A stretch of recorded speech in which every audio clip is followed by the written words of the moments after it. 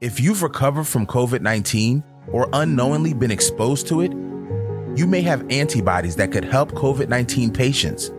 Donate blood and receive testing for COVID-19 antibodies. Visit Vitalant.org today. A different future starts with you. That's why GoDaddy does more than help you find a name. You can create, sell, and get found online so any small business can make a change. We need a new generation of thinking, your way of thinking. Start different at GoDaddy.com. This is an ode to the glass noodle. You may be glass only in name, but our love for you is crystal clear in every Bibigo Korean dumpling. Your tantalizing texture tickles the taste buds, and while you are see-through, the world can't help but see you. The glass noodle, one of many obsessively crafted ingredients in every plump and juicy Korean dumpling from Bibigo. Go handcrafted. Go Bibigo. Authentic Korean dumplings now in the freezer aisle. On episode 66 of Confessions of a Marketer, we're all about converting social media traffic. Hi, it's Mark Reed Edwards. Welcome back to Confessions of a Marketer. Chris Daly is back to figure out how to convert social media traffic. Next time, Ricardo Osti will be in to chat about the role marketing plays in the customer experience. Soon, we'll have Elle Wolf in to chat about one of our favorite subjects, data in marketing. John Chang will be back to talk about some things he's done on career planning for marketing. And Rob Whedon will be back to discuss data, intent, and marketing. I want to invite you to have a listen to my other venture, the innovation podcast, The iPod with Garnet Harriman. Lots of fun stuff happening there. Head over to theinnovationpodcast.co to tune in. Okay, we have Chris Daly back in to discuss the dark arts of social media conversions. We start off our two-part chat with a discussion of what a company should expect from social media, the value of a two-way dialogue, and using tech like Facebook Live. So let's get to it. Chris, it's great to have you back on Confessions of a Marketer. Welcome. Thanks for having me back. I'm excited to chat. Yeah, we're talking about converting social media traffic today. Let's start at the beginning. When a company posts something on a social media site, what, in the best scenario, should they hope happens? Well, so here's one of the first fundamental challenges with social media is when most companies post on social media, a lot of times they don't actually have any hopes of what's going to happen. They hope something happens, but they're not hoping for anything in particular. So they hope maybe people will share it, or maybe people will like it, or maybe people will comment, or maybe people will click on whatever's in there and click through on your links. But there's rarely a well-defined goal or objective. Mm-hmm. And so that's absolutely one of the first things that you need to make sure you do, because a good social media strategy, whether it is posting on your organic social media pages or having a social media ad. Now, usually there's more defined metrics on ads, but even on an ad, there's going to be different types of ads. There's going to be ads that are, or posts that are directing people to content, right. Like people that are at the very top of your funnel that are in the awareness stage, and you're just trying to get in front of them. If that's your goal, then maybe all you should be hoping for is that someone will click and come to the site, and that's it. They're not going to convert, right? Because in those cases, you're usually sending them to, like I said, high funnel content, like a blog post or something. Yeah. And in that case, what you're trying to do is two things. Number one, you're trying to build some brand awareness. And number two, by getting them to your site, you're wanting to start retargeting them and remarketing to them. So you are getting them to your site just so that you can cookie them and now start serving up some retargeting ads, whether it is through Facebook or through Google or whatever. But again, the fundamental, like the first step is, what are we trying to accomplish? Who are we talking to here? Where are they at in the funnel right now in terms of how ready are they to engage with our brand or not? And if they're not ready, then maybe all we're expecting is a share or a click. And if that's the case, then that should be what you're optimizing for and tracking. But do you think that sometimes it feels like social media from big companies is very one-sided, and that there's really no discussion, even from smaller brands, where, someone posts something and says, click on this link, do something. They're asking you to participate, and they're not being reciprocal. They don't participate in discussions. They just put their things out there. What do you think of that? Oh, yeah. It's funny because I was speaking at Social Media Marketing World a few weeks ago. Right. And one of the topics that kept getting brought up over and over and over again was the importance of engaging with your audience, like you were just mentioning. And engaging is not posting. Engaging is what you just mentioned, which is starting a conversation. And in those cases, you're going to have completely different types of success metrics that you're tracking. Yeah. You might be tracking, in those cases, comments or direct messages. And I attended another speaker's workshop that was kind of eye-opening. So the speaker was talking about what you just said, which is if your only message to people is, hey, go check out my stuff. Hey, buy my stuff. Hey, here's a sample of my stuff so that you can buy my stuff. Yeah. People typically get pretty turned off by that. Yeah. But if you can have a conversation instead that is, hey, here's something that might be interesting to you. And it might not even be self-serving at all. It might not even be a piece of content that you posted. It might not even be a product that you sell. But if you can start some kind of conversation that's like, hey, I want to get to know our audience better. And we think we know who you guys are. And here's some stuff that you might find is interesting. Here's some stuff that you might find funny or whatever, but that's about building rapport. It's about building brand trust.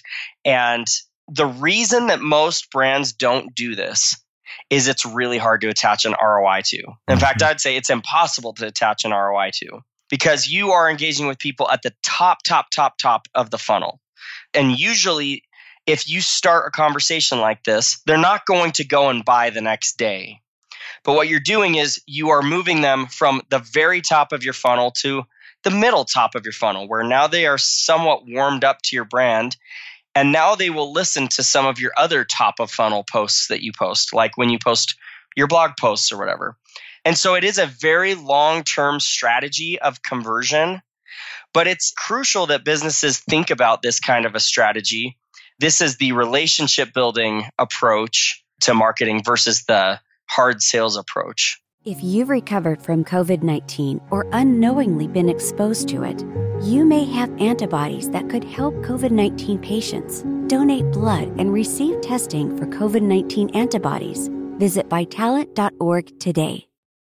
So how can they do that? What steps can a company take to ensure social media is an effective channel for them?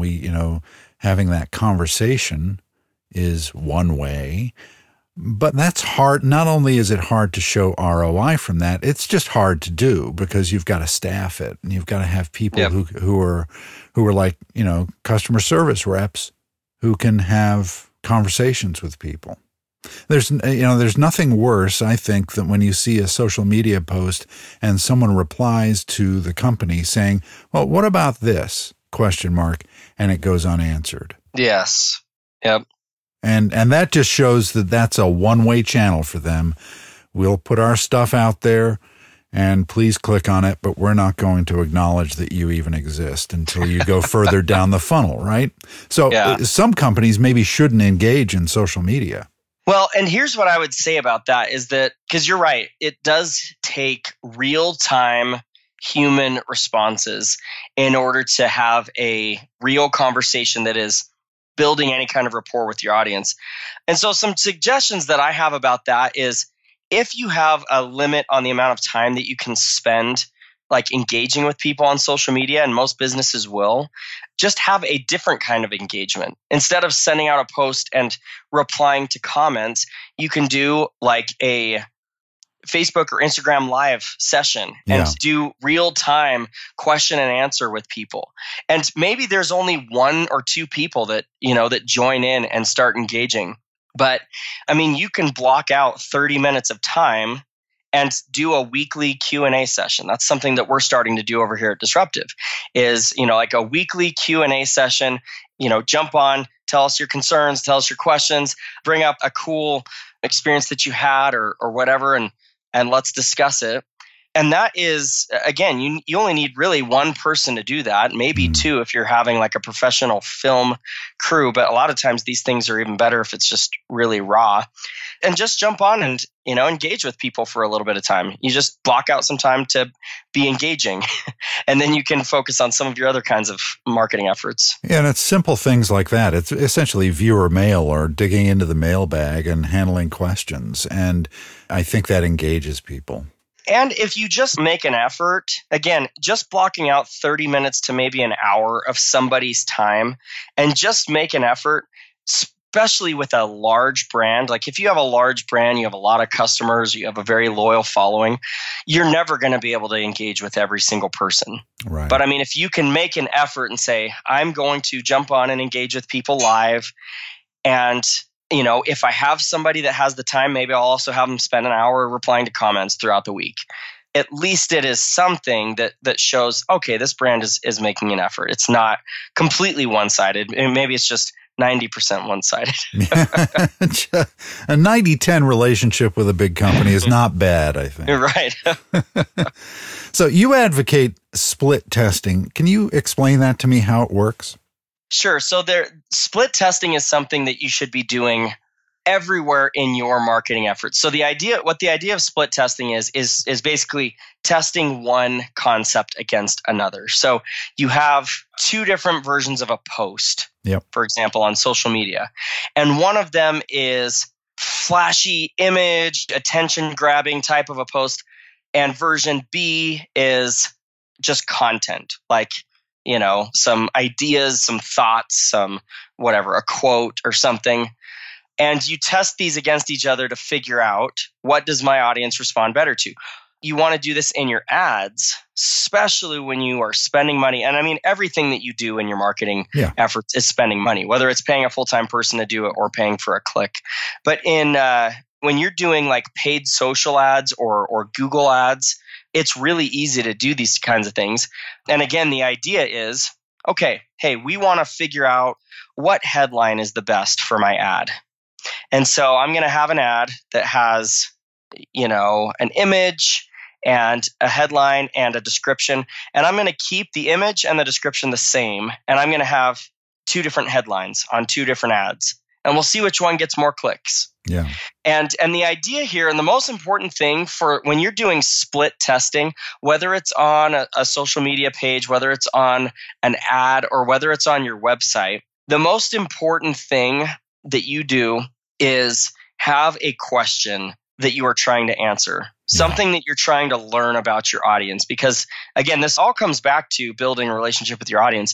What you're trying to do as a marketer, what you should be trying to do as a marketer and as a business owner, you should be trying to figure out, what does my audience care about? And how can I deliver that to them? And so with a split test, again, what you want to do is you want to have a question in mind. So again, your high level question might be, what headline will resonate best with my audience? And then you're going to start drilling into that. So that's what you're trying to find. You're trying to find the ideal headline, right? Which is kind of like an endless search. It's like a needle in a haystack. And so then what you need to do is you need to break it up into smaller questions. And so you might say, what information should I have in the headline? So if I'm selling a product, there's lots of stuff that I could put in the headline. So it might be, I might have version A that is just the name of my product. Yeah. I might have version B that is the name of the product and the price. I might have version C that has the name of the product and a benefit. Yeah. So like, Bluetooth headphones, 24 hours of battery life or something like that, some kind of a value proposition or something that you've got in there. Yep. And so then what you want to start doing is testing like combinations of these things to go, okay, well, when I add some of this information, what happens? Do people like that? Do people not like that? If people don't like it, then what I want to ask is why? Why do they not like it? So if I put the price in my headline and my click-through rate goes down, why is that? And so, because then you start digging in, you're kind of like an investigative marketer. You go, why is that? Well, let me go and start exploring. Oh, well, hey, look, the competition also shows their price, and their price is cheaper than mine. Okay, well, it makes sense why people would stop clicking on my ads then. So maybe instead of showing my price, maybe I need to show a differentiator. Why is my product better than theirs? Why is it worth spending more money for my product? That can be the next approach that you take if you find out that you've got stiff competition. Or if showing your price leads to a dramatic increase in clicks, you're going to want to do the same thing. Why? Is my price cheaper than my competitors?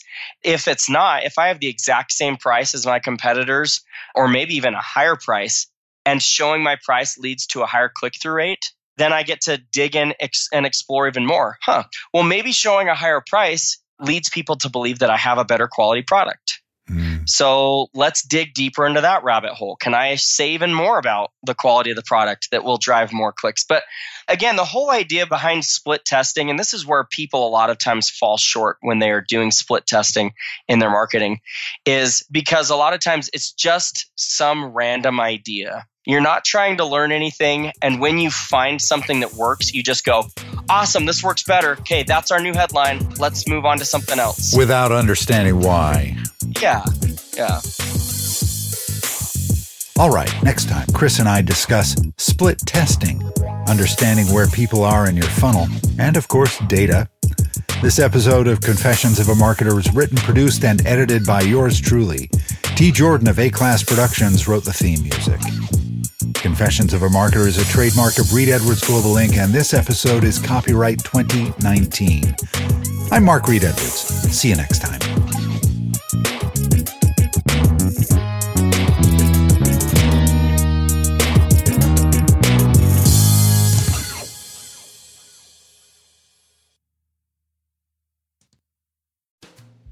You've never tried to eyeball 6 feet as often as you do now. You wear a mask, you wash your hands, and you've stayed within the walls of your apartment for more hours than you care to add up. But unless you live in a smoke-free building, you're not exactly home free. Secondhand smoke drifting through the cracks in walls or sink drains carries toxic chemicals that can damage your lungs. And right now, lung health is key. Go to tobaccofreeca.com to learn how to stay safe.